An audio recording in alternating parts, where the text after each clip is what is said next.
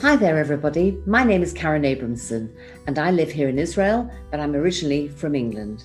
I have been keeping a diary since I was a very young girl, and every single day I record what's happened during the day. Of course, this year, 2020, is a very unusual year. This is my COVID diary. I want to share this with you, my COVID diary, and I hope that you would like to share your COVID diary with me.